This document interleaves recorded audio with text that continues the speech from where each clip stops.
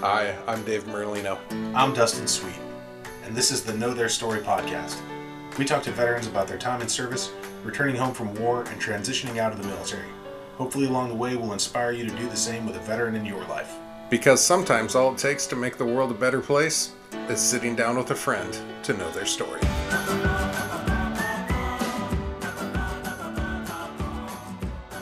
All right.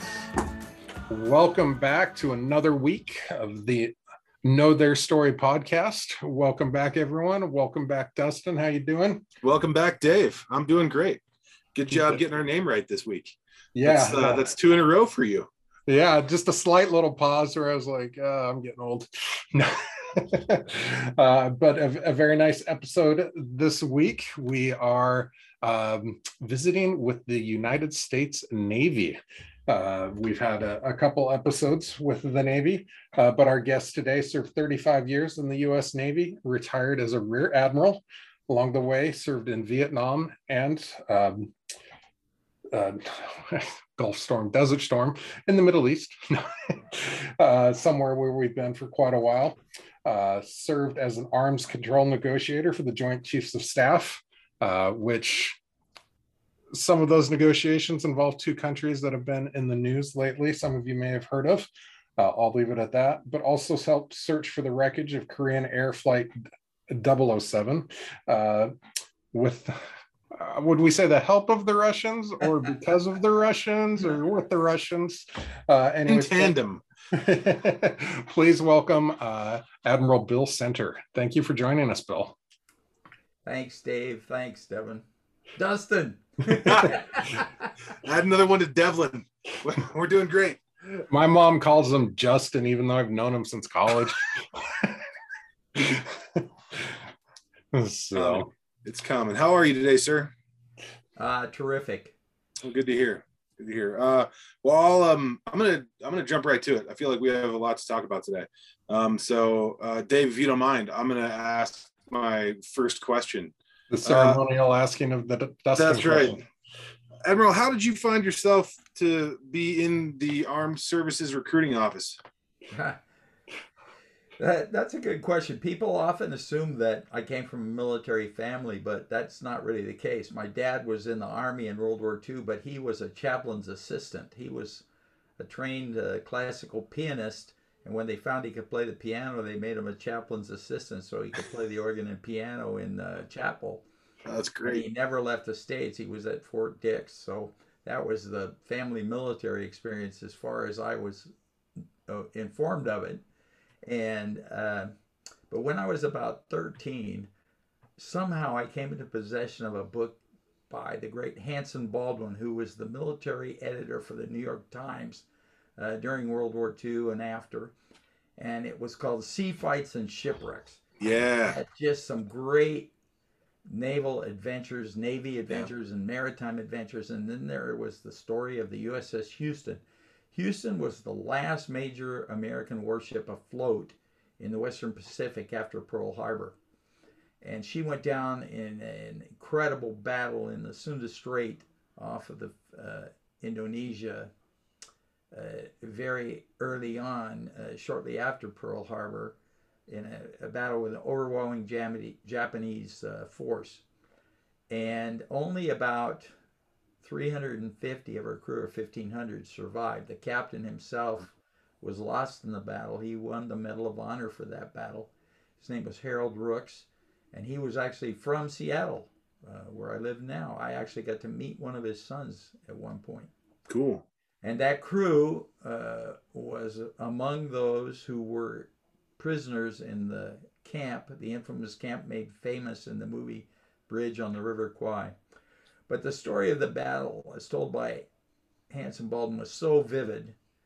I just went, that is me. That is just where I belong. I don't know why, but there was something about it. The idea of being the captain of a cruiser and be able to lead men in that way just impacted me so forcefully. And the day I graduated from high school, I went down and enlisted in the Navy. I went to boot camp, and 2 weeks into boot camp, I got called into the company commander's office and told, Seaman Recruit Center, we're going to have to discharge you. Oh my God, what have I done? He said, yeah, we're going to send you to ROTC at UCLA. And he said, you know, you did really well on your exams, and we're going to send you up to UCLA to go to ROTC. So I went there, and I was pretty happy to be at UCLA, and I was in the band and having a good time. And I loved ROTC. I loved the Navy. They let me go on a ship. First time I set foot on a ship, I felt like I was home. And I had some friends that had gone to the Naval Academy, so I applied there. And I was fortunate to be submitted because I was just about to flunk out of UCLA because I spent all my time on band and ROTC and not too much time on physics or Russian, the other classes I was taking. So I ended up at the Naval Academy, and I graduated there in 1968. And the rest is history. My goal when I joined the Navy was to be the captain of a cruiser, and I was fortunate enough to accomplish that goal. And it was everything I dreamed it would be. How long were you a cruiser captain for? Well, most commanding officer tours in the Navy in my era were 2 years long. I think now they may be a little shorter because the number of ships is a lot smaller and the opportunity for command is less.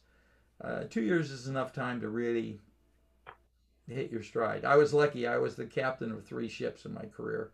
I had a command of a minesweeper. The first command was in 1970. Let me get the year right. 72. Wow. 4.5 years after I graduated from the Naval Academy, I had command of a ship. That's crazy. Shocked the hell out of me. And Admiral Mike Mullen, who you might recognize the name, was one of my classmates and a good friend, also from Los Angeles like me. He had command of a gasoline tanker, an AOG. We were the 2 youngest commanding officers in the Atlantic Fleet. It was only years later that we figured out that the only reason they gave lieutenants command of those ships is because nobody with a lick of sense would take the job. And then I survived that barely. And in 1982, I got command of a frigate, USS Meyercord, 1058, a Knox-class frigate. Great ship. And we had some adventures, made a Westpac deployment. And then I got command of Reeves in 1987. I was CO of Reeves from 87 to 89. And I was really fortunate to have command 3 times. When I went to command of the frigate, my boss, and people don't always think about that, but commanding officers' ships do have bosses. Yeah. My squadron commander said to me, are you qualified for this job? And I said, yes, sir. You know, I've taken the command qualification exam. I passed my Earl board. And he said, well, I'll tell you, you're not qualified. He said, you'll be qualified the day you finish your tour. And that was his way of politely saying there's going to be a lot of on-the-job training. And he was exactly right. I mean, even though I'd had command before and I'd been executive officer on a destroyer, I made mistakes. I made mistakes as CO first time, made mistakes as XO the second time, made mistakes as CO the third time. And I won't say I didn't make any mistakes on the cruiser, but by then I had pretty much figured it out. And that meant that it was a lot more fun for me and my whole crew because we had some incredible adventures, and we're still very close, the crew and me. Oh, that's great. Mistakes are fine to make, just don't make them multiple times. When I was teaching at the University of Washington, that's a great comment, Dave. I had taught international students. And every quarter at the beginning, or every year actually, we had a new cadre of international students every year. We would get together and we'd have a mission statement and a vision, and we'd have some guiding principles for our group. And one of the guiding principles we had put up on the board was learn from our mistakes. And one of the fellows who was a physics professor from Africa, he said, they used to call me Professor Center, even though I wasn't a professor. He said, Professor, that's not good enough. Learn from your mistakes. It should just say learn from mistakes. He said, we can learn from other people's mistakes. Nice. And we will avoid making those. We will make new mistakes, better mistakes, mistakes that have never been made before. Preach it. Yeah. Yeah. Us and I have made plenty of those mistakes never made before. That's right. All new mistakes, guaranteed. You kind of did the Seinfeld equivalent of I graduated the academy, yada yada yada. I was an admiral. There's a bit to those yadas. One of them I was actually thinking about because we talked on the phone a week ago. This last weekend, April 30th, was the 47th anniversary of us getting the heck out of Saigon, and you were serving that day, were you not? I was executive officer on USS Blandy, and Wow. we were deployed to the Mediterranean. And I had spent a good part of my career in Vietnam, one way or another. When I was still at the Naval Academy, we had the opportunity to go to Vietnam for our summer training. Believe it or not, it's kind of incredible. Now people just shake their head and go, "They did that?" I mean, a group of about 40 midshipmen that were just starting their final year. We embarked on an aircraft in Andrews Air Force Base. We flew to Kansas, then we flew to Travis Air Force Base in California. We flew to Hawaii. We flew to Guam. We flew to the Philippines, gassing up along the way, and no sleep. And we were on like an Air Force cargo plane. I mean, it was miserable. And we got off there immediately on a bus, went off of a bumpy road that some people listening to this will recall, from Clark Air Force Base to Subic Bay in the Philippines. It was just getting dark, and they pulled up to the brow on the USS Sacramento. We climbed up on the brow, and as soon as we were on board, the ship got underway. Sacramento was a replenishment ship. It was what we called an AOE. It carried ammunition, fuel, and even some food. And it was special because it was fast as hell. We had 4 of those AOEs, and they could keep up with the aircraft carrier. So if the aircraft carrier had to go somewhere in a hurry, those ships could go with them, and they carried jet fuel and bombs and stuff, so they could really help. So they were real war-fighting ships, even though they were supply ships. Anyway, they speeded out to Yankee Station, which was in the middle of the Gulf, where the 3 Navy carriers operated. Right. And we heeled off Sacramento on board the John Hancock. And as soon as we touched deck on the Hancock, they took us from there into another heel, and they flew us up to the North SAR station, Search and Rescue Station, which is just the farthest north ships we had up there. They always had a cruiser up there, a guided missile cruiser, and a destroyer. They dropped us on board, me and one of my classmates, Steve Froggatt. They dropped us onto the USS Feckler, and we spent the next 45 days.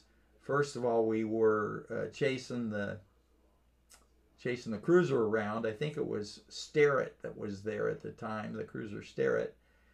And then after about 2 weeks of that, we went in and did what we called Operation Sea Dragon, which was naval gunfire off the coast of North Vietnam, not South Vietnam. I mean, we were in there exchanging gunfire with the North Vietnamese. And it was a big adventure for me because, we were in actual combat, and there were bullets whizzing by.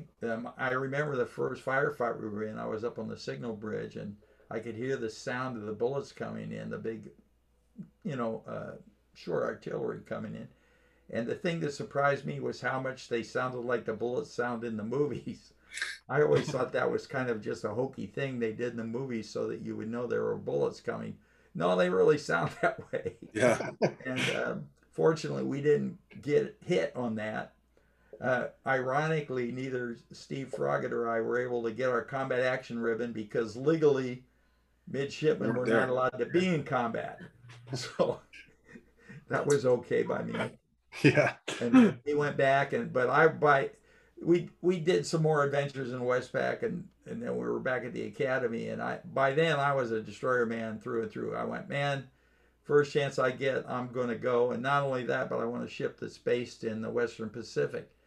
And I selected at service selection USS Henry W. Tugger, which was another Gearing class ram destroyer. And these are old World War II, so they were long in the tooth, but they were the workhorses there. And she was based in Yokosuka, Japan. and we would deploy from there for usually like 90 days at a time, sometimes a little less. Go down, spend 45 days in the combat zone doing whatever they wanted us to do, and then we would go for a liberty port. And our CO had been the naval attaché in Hong Kong on his previous tour, so whenever he got to ask for liberty port, he always wanted to go to Hong Kong. And I loved Hong Kong, so that was fine by me. We'd go to Hong Kong and then we'd turn around, go back to the combat. We'd spend like usually 4 or 5 days there and go back to the combat zone for another 45 days. Turn around, go back to Yoko, 2 weeks, 3 weeks in Yoko, turn around, do the whole thing over again. And I loved it. I mean, because it was training. I learned so much, and it doesn't surprise me that there was another guy that was a JO with me on there, a guy by the name of J.B. Hinkle, who also was selected for Admiral, and that I think had a lot to do with the great training we got during that first assignment on board the Henry W. Tucker. Cool. Anyway, I went to destroyer school, our department head school, and I wanted to be in San Diego since I'm a Southern California boy, and we had a new son on the way.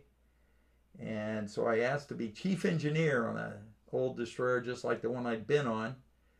And lo and behold, I got those orders, went there, bought a new house, all good.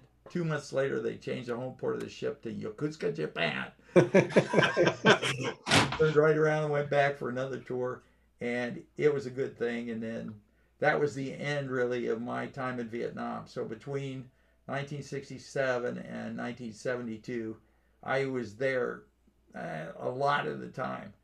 I was in country a few times doing liaison missions and things like that, and traveling to and from the ship. I'm going to tell you one sea story. I can't avoid it. My last time coming out of there on my way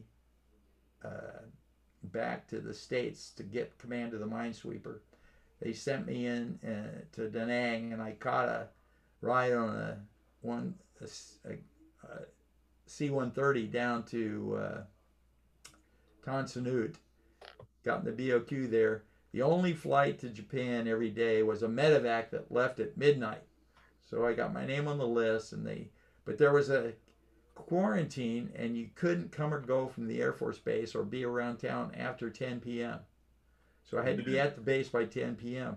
First 2 nights, didn't make the cut, didn't get on the plane. The third night, finally I made it on the plane. So I'd been sleeping in the airport for 2 nights. At 6 a.m. I'd wake up and go back to the BOQ and try to get some breakfast. It was kind of crazy.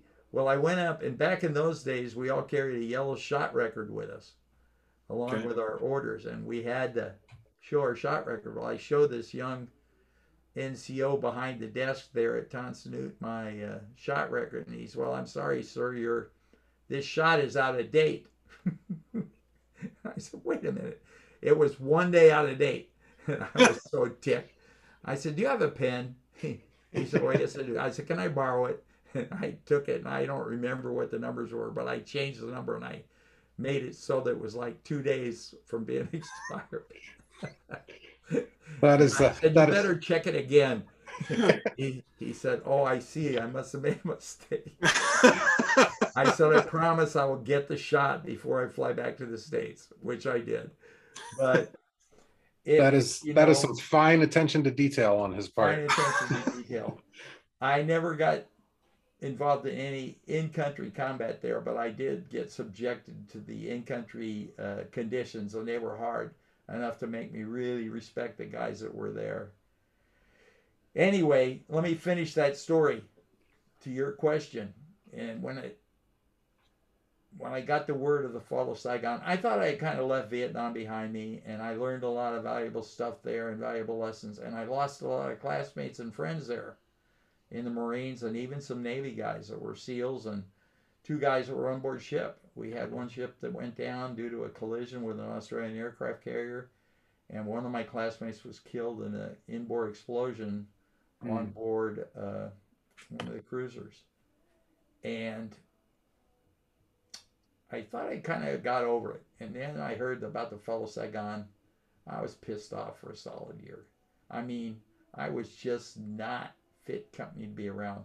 I feel now really bad for the crew. I was executive officer, that's like second in command on a destroyer, and I must have been a real asshole.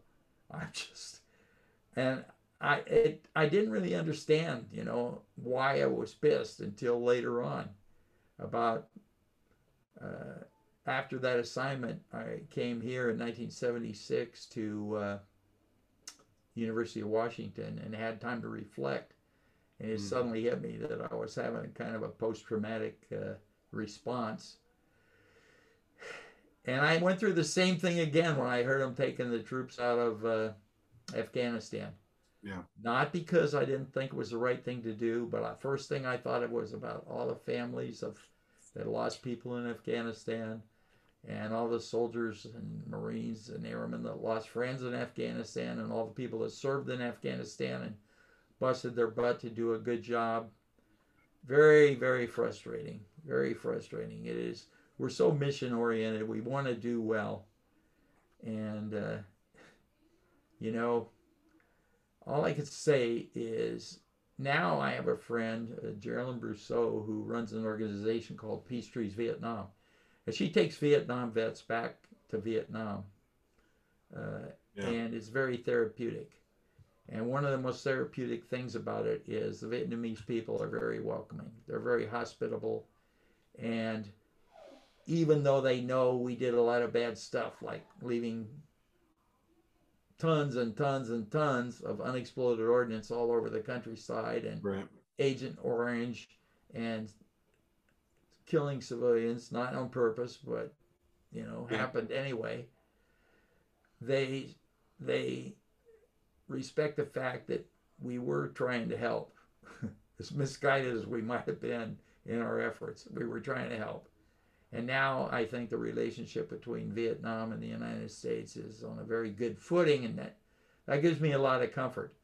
But it was a stressful day. It was a stressful year, and I felt the same way again, like I said, about Afghanistan. And I know a lot of Afghanistan vets still feel that. Yeah. It's hard. Yeah, it is. It's like having the rug pulled out from under you. Obviously there was a lot of decision making going. They didn't just wake up one day and be like, hey, let's leave. But the execution. It might have been better if that is what had happened, It might have been a faster. The thing that I regret most, I don't mind saying this here about Afghanistan, is I think we were very right and justified to go into Afghanistan. I would think we went there for the right reasons. And I think we had a really good chance of pulling that off. There was two things that got in our way. The biggest one was then we started a war with Iraq. Yeah. We had enough stuff and enough people and enough wherewithal to do Afghanistan right, but we didn't have enough to do them both and do them both right. Right. And that just made it too freaking hard. We just killed the Navy, the Air Force, let me get it right. We killed the Army and Marine Corps for 10 years. We just beat the crap out of them. And it shouldn't have been that way. And the other thing is, we couldn't accept the new realities of the post-Cold War world, which meant that the military had to do business a different way. And we kept saying, well, we don't do nation building. Well, the hell you don't. If you broke it, you bought it. If you go into a place like Afghanistan, you're going to do nation building or you're not going to get the job done. Right. And a lot of folks back here didn't, buy into that for one reason or another. Once you're on the ground, you see, if you can't, as we used to say in Vietnam, win the hearts and minds of the people, you're not going to get there. And so I regret it because we could have done it, We could have done it. We say in Vietnam we could have done it if it wasn't for the political constraints. I'm not sure. I never have necessarily agreed with that. I think we could have done it if we went on the side of the North Vietnamese. We were just kind of blinded by the fact that communism was bad. Therefore, Ho Chi Minh must be a bad guy. But he was actually probably the true patriot and the true... and the part where the OSS trained him and we were like buddy with him leading into that, it's just it's shocking to read about learning into this project, because I didn't know anything about Vietnam when we started this project. And so, what a betrayal. Just Oh, it would have been a really short war if we went on his side. yeah. And we just had this blind spot. We figured all communists are the same, and the Chinese and Vietnamese must be great buddies, which they are not now and never were. Never were. Yeah. And uh, the domino theory and all of that. Sometimes bumper stickers can lead you astray. Yeah. I was actually a couple months ago reading an article. I was been doing a lot of study on game theory, and one of them was an article about how game theory applies to a lot of our wars and conflicts, and a lot of our politicians and leaders haven't figured out the game that we're playing now. That it's a different world, and it's not about who's on top, the polls attacking. It's a different game with different outcomes, and a lot of politicians don't understand that yet. And that's, until they do, we're going to have a tough time with when you're talking about urban conflict and it's not uniform against uniform anymore. No, it's much more complicated. And the role of the military is so much broader than it was before. We're not just a blunt instrument. The military is not just a blunt instrument. In my career, my 35-year career in the Navy, there were one was during my career and one came right after. Two slogans that really made an impact on me. One was, when I first joined, one of the Navy recruiting slogans was, "It's not just a job, it's an adventure." Yeah, well, you know how troops are. We modified it a little. Our version out in the fleet was, "It's not just a job, it's a major inconvenience." But it was an adventure. And, I joined the Navy to see the world, and I got to do that. I'm grateful for it. And now, for a long time, when people would say to me, "Thanks for your service," I didn't know what to say. And then I took to saying, "Well, if you want to thank me, help a wounded warrior."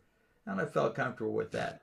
But nowadays, when somebody says thank you for your service, I say it was a privilege, because it was a privilege. And I don't I recognize that it was an honor and a privilege to serve my country, and I would do it again. The other slogan was, about a decade and a half ago, it was America's Navy, a global force for good. That's the slogan. That's the slogan for this century. I mean, that should be America's military, a global force for good. We do whatever is required.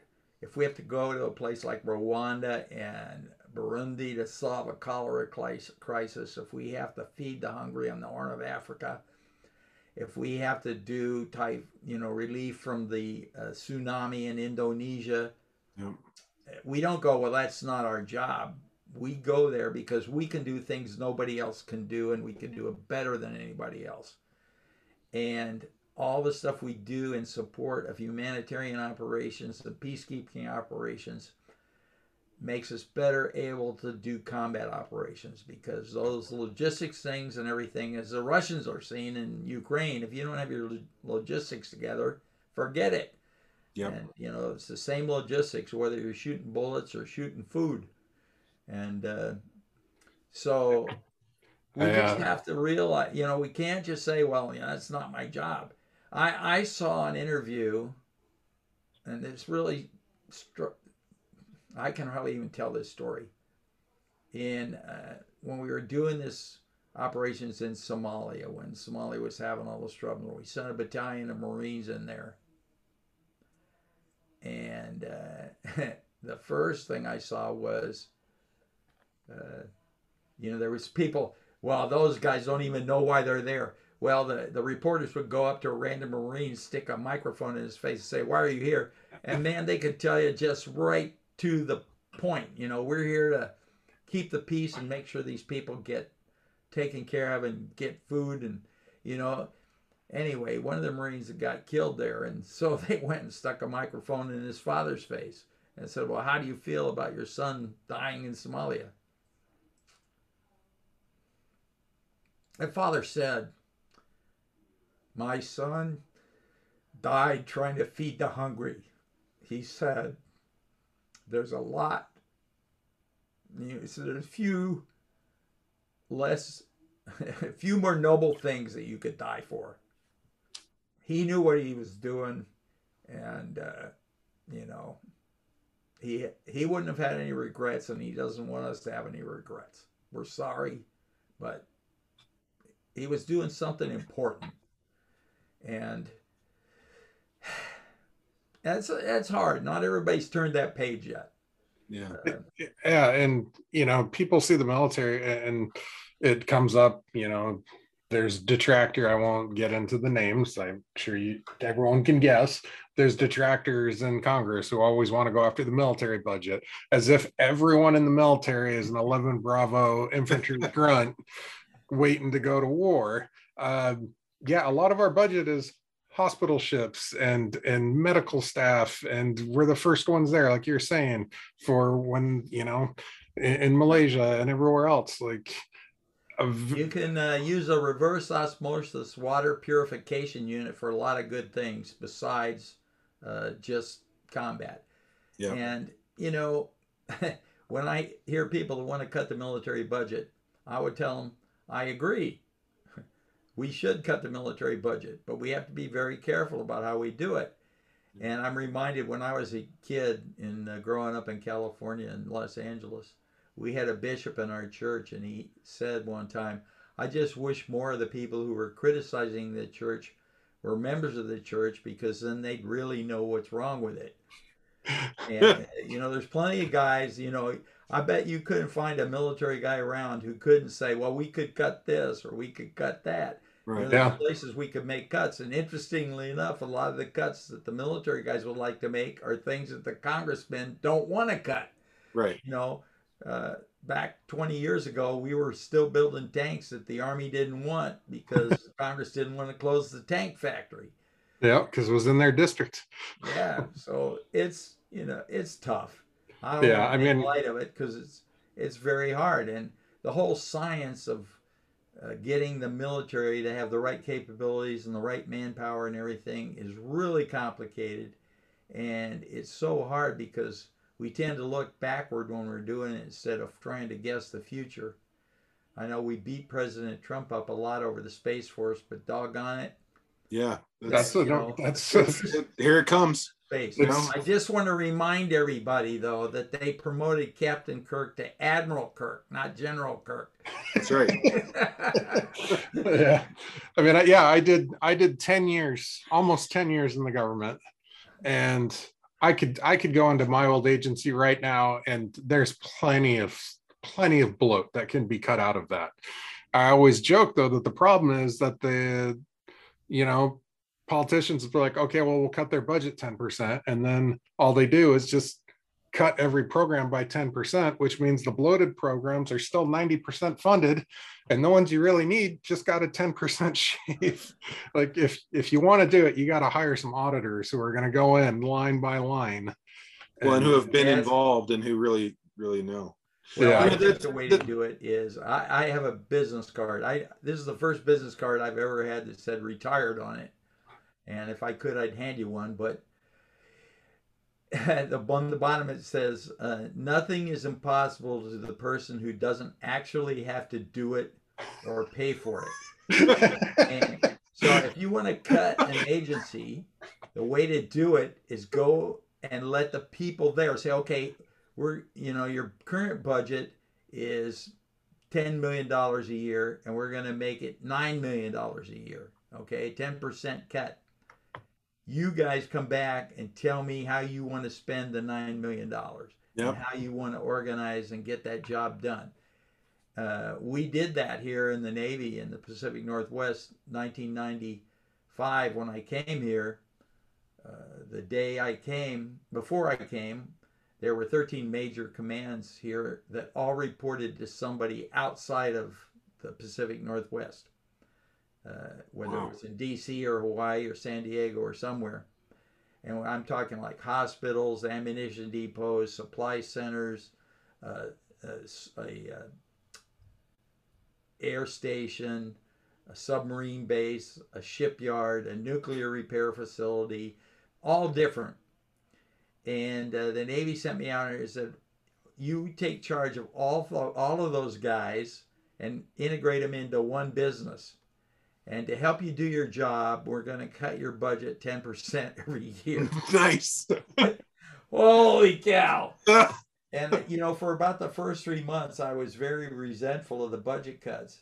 But then I realized that if it wasn't for the budget cuts, I couldn't do my job. Because when I told everybody we have to change, the first question they say is why? And the answer for me was, well, because I'm cutting your budget by 10%. And they go, oh, you know, it gets their attention, focuses them. And we worked together, and I did what I said. I asked them how to do it, and we came up with a good plan. And the plan we developed here, we called it regionalization back then, for integrated bases, was the one that we adopted throughout the whole Navy. And it wasn't me that did it. It was all the people that were working with me that came up with these plans.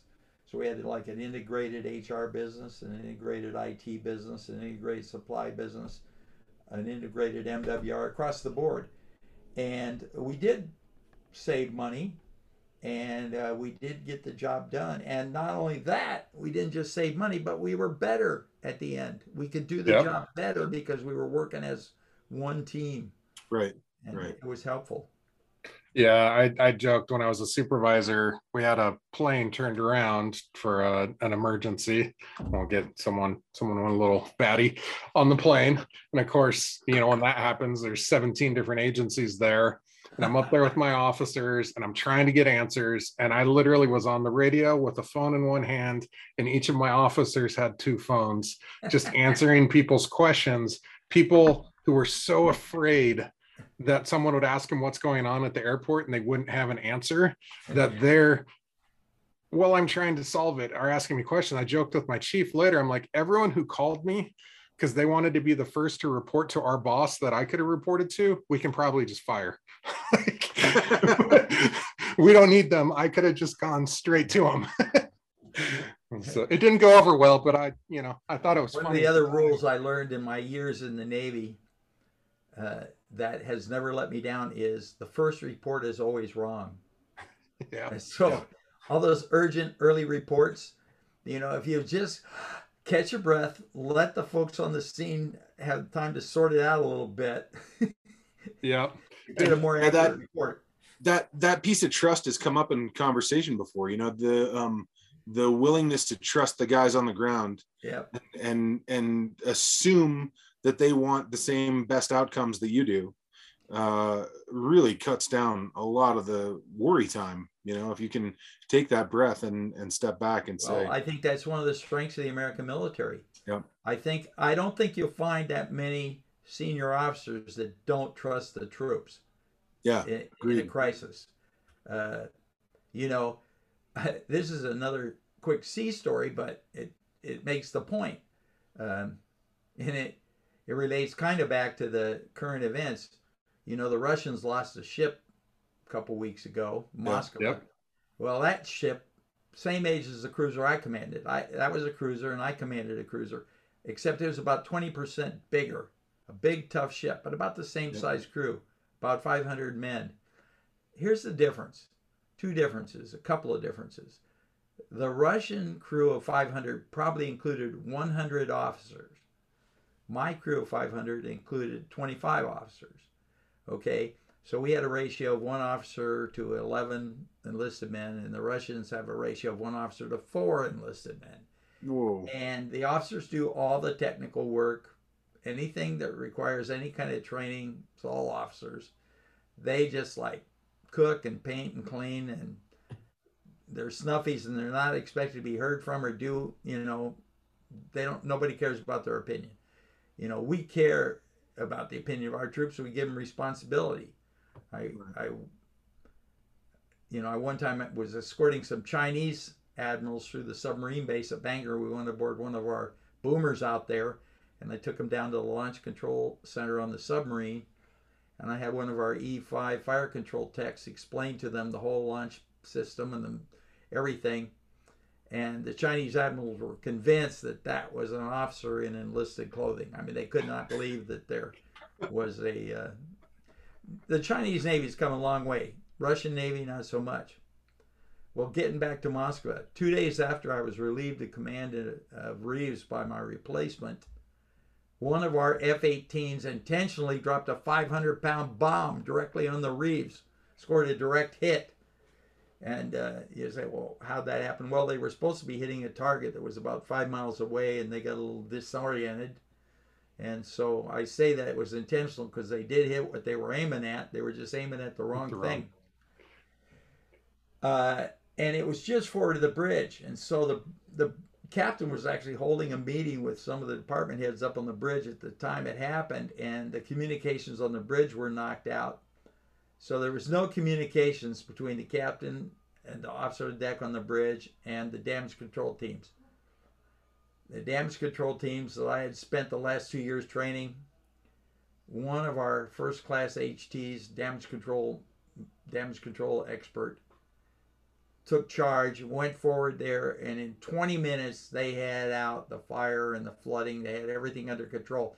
And if we had wanted to, we could have shot down that offending SOB as he was fleeing the scene of the crime, because our after missile battery was still intact. So we absorbed basically the same hit, only on a smaller ship than the Moscow absorbed. Plus, they have these automatic defense systems just like we do, our close-in weapon systems. Right. Either they weren't turned on or they weren't working properly. They should have been able to engage those missiles on the way in automatically without any human intervention. Another story, USS Stark, one of our other ships in the Gulf during the Iran-Iraq War, and I can only get the year right. I think it was 1987, 86. The Iraqis came out there and fired, one of the Iraqi fighter pilots fired a couple of Exocet missiles, French air-to-surface missiles at the Stark, scored a direct hit, killed 35 guys, I think, and blew a big frickin' hole in the ship. Should have gone down. But the captain and the crew said, nah, not happening. They fought for 2 hours, put out the fire, stopped the flooding, took the ship back into port under their own power.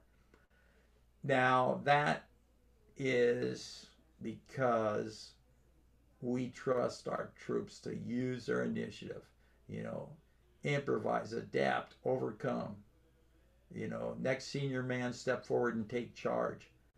And you can see why the Ukrainian military is being successful and why the Russian military is not. Because the Ukrainian military was trained on the U.S. model, and even if there's numerical superiority and firepower superiority on the Russian side, the Ukrainians, they don't. Those 5 minutes really matter to tell them what to do. Yeah, I mean, when 80% of your crew isn't ever trusted to make a single decision, when stuff goes bad, making a decision, Yeah, so. It's interesting, Bill, your career spanned our rotation from into an all-volunteer force, and I wonder if you have some thoughts on that. Absolutely. I know that I've got some thoughts on it, and so I'd love to hear yours. Yeah. Well, I think it was a good thing. It was one of the best things that ever happened in the military. It really raised the level of professionalism and particularly improved the level of leadership. In all the services, we started holding the leaders responsible for keeping people in the service. And people don't stay if they're not being well led. Yep. And in the Navy, we had to report, if you're a commanding officer, you had to put on your fitness report what your retention rate was every time a fitness report went in absolute numbers. And so there was no kind of whitewash in that. And we started doing real leadership training, professional leadership training, and it's been really good thing. And I will say, as a footnote to that, women in the military has been a really good thing. Women in combat has been a good thing. you need all the smart people you can get. And by some accident of nature, about half the smart people turn out to be women. And, they look at the world differently than we do, and they see things we don't see. And, when you're in combat, you need imagination, you need innovation, you need courage, and those women got it in spades. And, I think the military has gotten better across the board since women have been involved at all levels and in every part of the military. But the all volunteer force, for all its successes, and I like to say it has succeeded far beyond the success, the projections of the most forceful proponents of the idea. It was better than anybody ever thought it would be. And people thought it would be okay, but just way beyond that. And so nowadays, when we hear calls for return to the draft, there's not a lot of enthusiasm in the military ranks, because we don't need any more people. We just need the best people we can get. And we can afford to be pretty choosy about who we bring into the military these days, and that's a good thing. I think what that call for return to the draft is really reflecting partly is one of the unintended consequences of the all-volunteer force is a growing gap in some respects between the military culture and the civilian culture. So many people don't have anybody or know anybody that served in the military anymore. Fewer and fewer people in Congress have served in the military. There's only one member of the Supreme Court that served in the military. And you could go through that list, but it's not good for our country to have that gap there. We need to understand each other. Some of the things I would do to try to bridge the gap is we have some schools, the war colleges in the Army, Navy, and the Air Force. We've got the Marine Corps University back at Quantico. We've got the Naval Postgraduate School at Monterey. They're really outstanding schools. And businesses would pay good money to send their executives to those schools. Yep. And we should take half the slots in our premier schools and open them up for civilian businesses to send their people there. And then we should take the officers that are displaced from those seats and send them to civilian universities. I had the chance to go to a civilian university, and it was eye-opening for me, and it was eye-opening for my classmates in the civilian university. And when I was a young 1976, I came to UW, and my classmates would say to me, "Well, you're not like other military officers." I was constantly saying, "I'm exactly like other military officers. How many officers do you know?" Is that a compliment, or is that? And then when I became an admiral here in Seattle, people were always saying to me, "Well, you're not like other admirals." And I said, "Well, really? Well, how many admirals do you know?" Pretty much like all the admirals I know.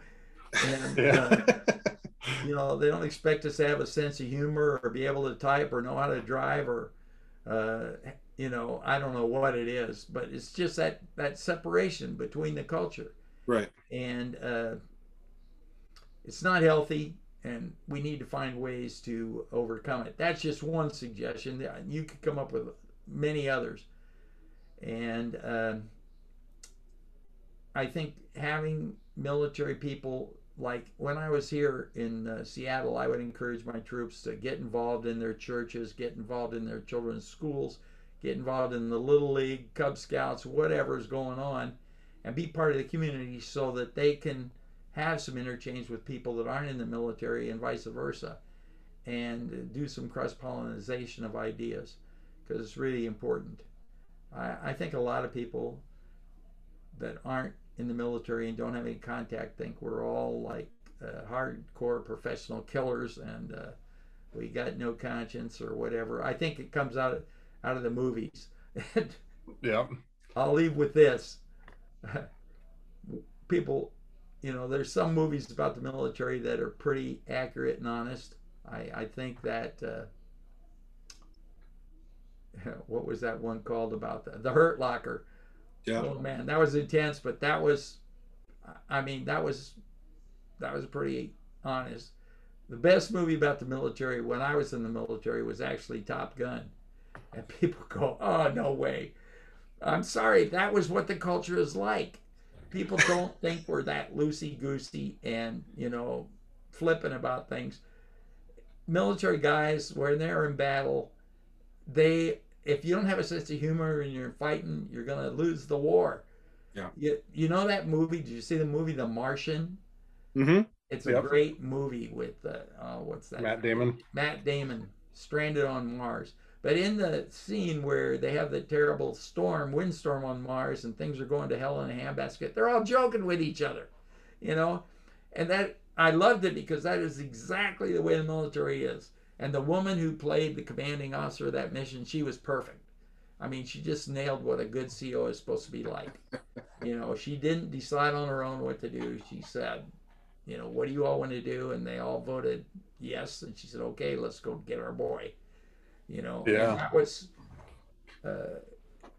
well, I mean, we'll talk. Summed it up. Yeah, we'll talk with screenwriters who have written law enforcement movies, police procedurals, but never been in law enforcement. And they'll find out that I was like, oh, you read my script? And I'm like, well, I can't figure out a way to say no politely.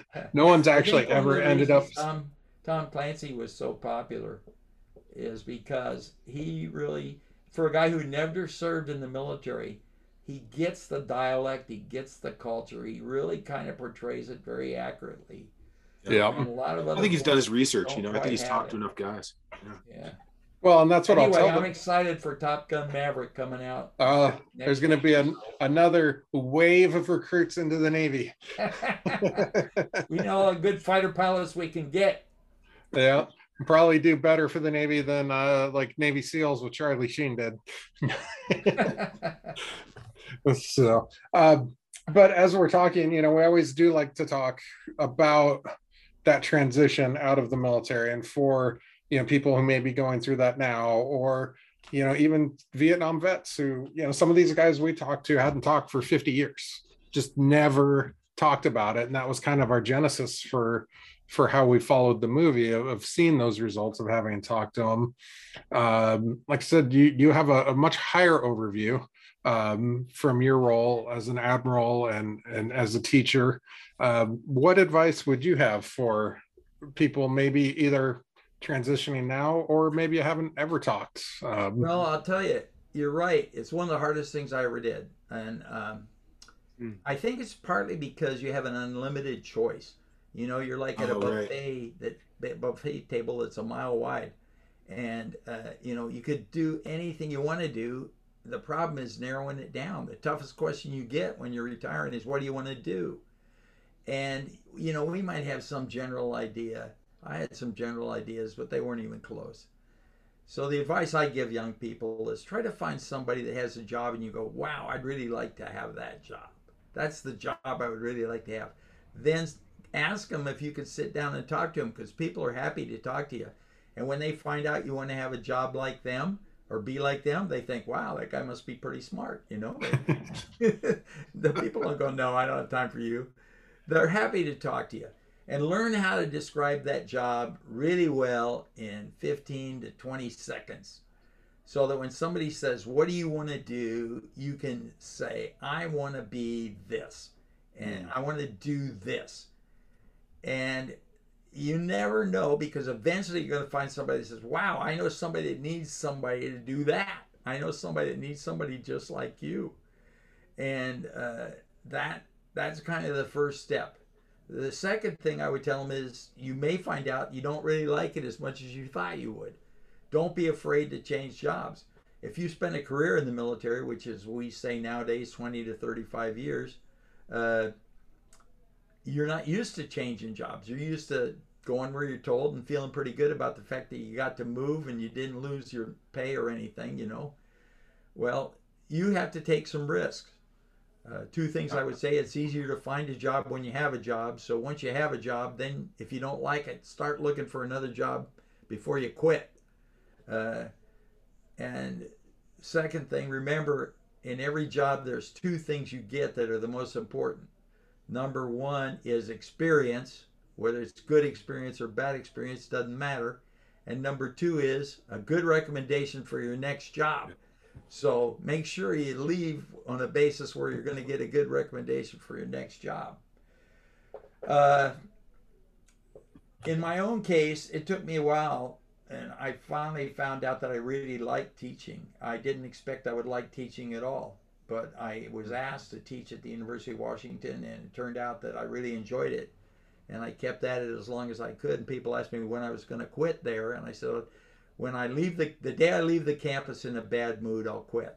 And I never left the campus in a bad mood, unfortunately. I don't know how you could leave UW in a bad mood. Yeah, I know. And the students are just great, especially the grad students.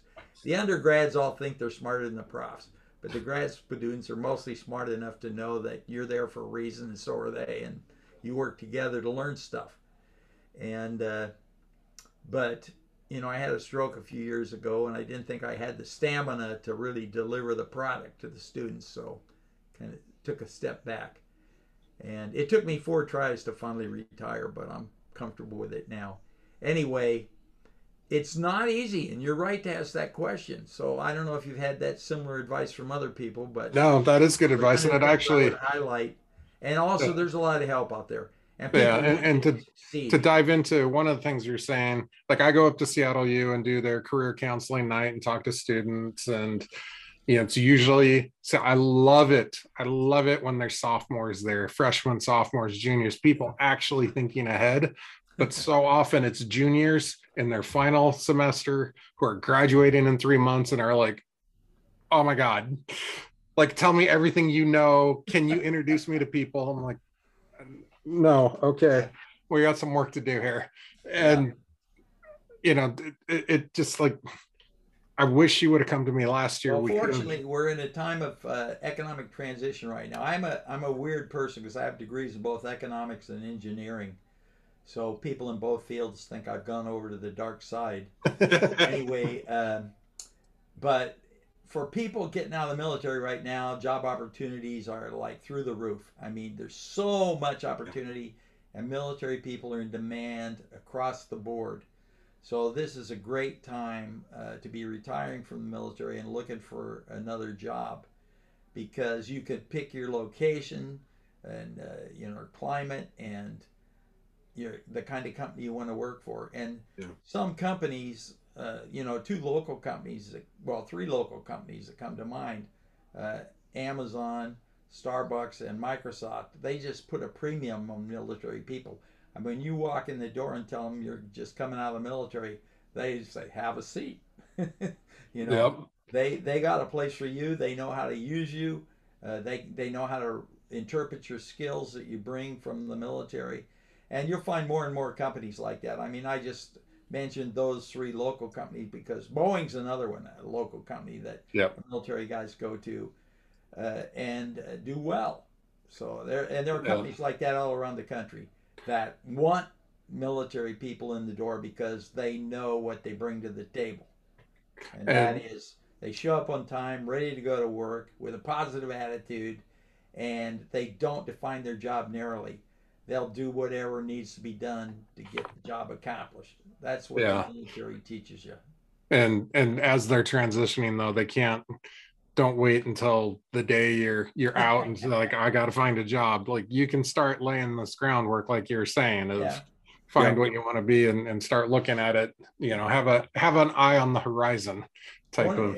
Any military guys that are still on active duty listening to this, I'll tell you 2 things. Number one, what Dave just said is true. You should plan ahead, but don't beat yourself up if you don't have a job the day you retire.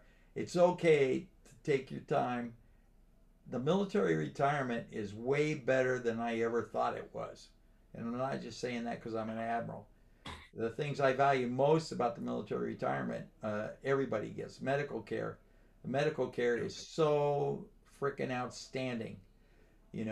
It's become a political whipping boy in this country to talk about, we don't want government health care. Well, I've been in a government health care system my whole life, and it's been pretty damn good.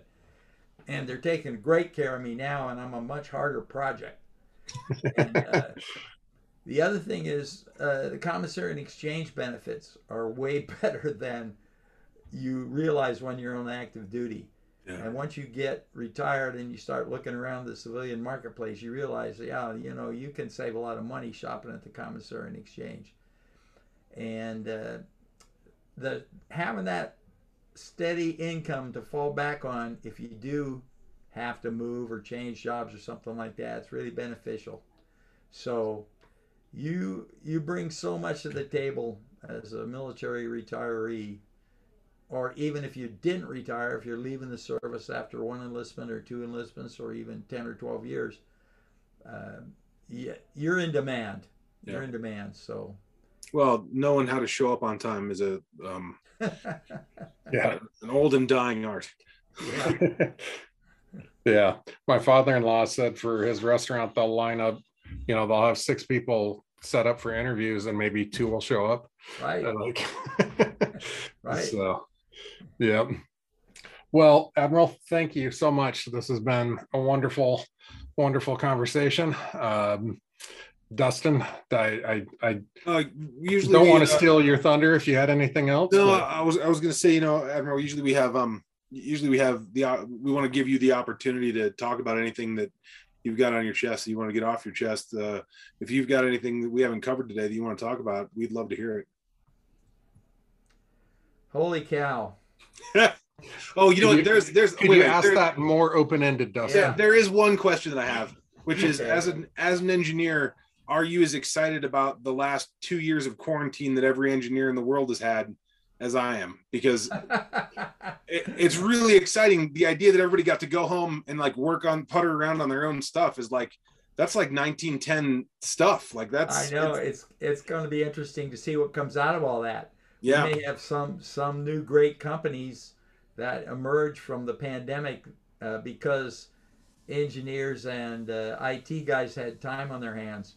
Yeah. And it'll be fun.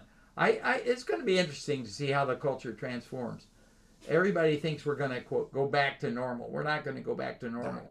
Things are never going to be like they were before. No. We've learned all kinds of new things, like, you know, telemedicine is actually a good thing, and it's okay to have a Zoom meeting. Yeah. You don't necessarily want to do it all the time, but well, but all the big companies in New York are letting go of their leases because they don't need to have people come to the office all the time. Both of my sons are now working from home, and they travel out to their, you know, the other parts of the company that they work with. But one of my sons is a financial analyst for a company in San Francisco, and the biggest bill they had to pay every year was their real estate lease downtown San Francisco, and they went, you know, we can cut back on that. So they cut their space by about 75%, and that's helping their bottom line. But it's going to be transformative, the way things are changing. I think we need to realize the military needs to change too. You probably read in the papers there's been some debate in the Marine Corps. The Marine Corps is trying to change, and a lot of the guys that are writing and complaining about it are friends of mine from my generation. And, you know, they have included some of my Naval Academy classmates. They all have a point, but none of us knows exactly. We don't know what the future is going to bring. This would be my last point. Yeah. How much did the world change in the last 10 years? Holy cow. Well, it's human nature to think that the world is going to change just as much in the next 10 years. It's not. It's going to change 10 times more. Yeah. We're on an exponential curve, and we are going to have a hard time keeping up with the pace of change. So I'm glad I'm obsolete. And I think what you guys are doing is great, and I thank you for this opportunity to chat with you. Thank you. Thank you for joining us. And thank you to our audience for being with us once again here in season 3. So we keep plugging along. If you, well, I'm going to assume you enjoyed this episode. If you're still here listening, make sure to give us a like, give us a follow, tell your friends, tell your enemies if they'll listen. We really, you know, are equal opportunity. But thank you once again. Dustin, time for your joke that I'm going to cut off. I got one for you this week. It's a knock joke. Knock. Go and stay on the line, Bill. We're just going to cut this here, but then we'll do a little wrap up. Knock, knock. Who's there? Wow. You've been listening to the Know Their Story podcast. If you made it this far, we must be doing something right. Let us know by subscribing to our channel. And think about sitting down with the veterans in your life, because saying thank you for your service should be the beginning of the conversation, not the end.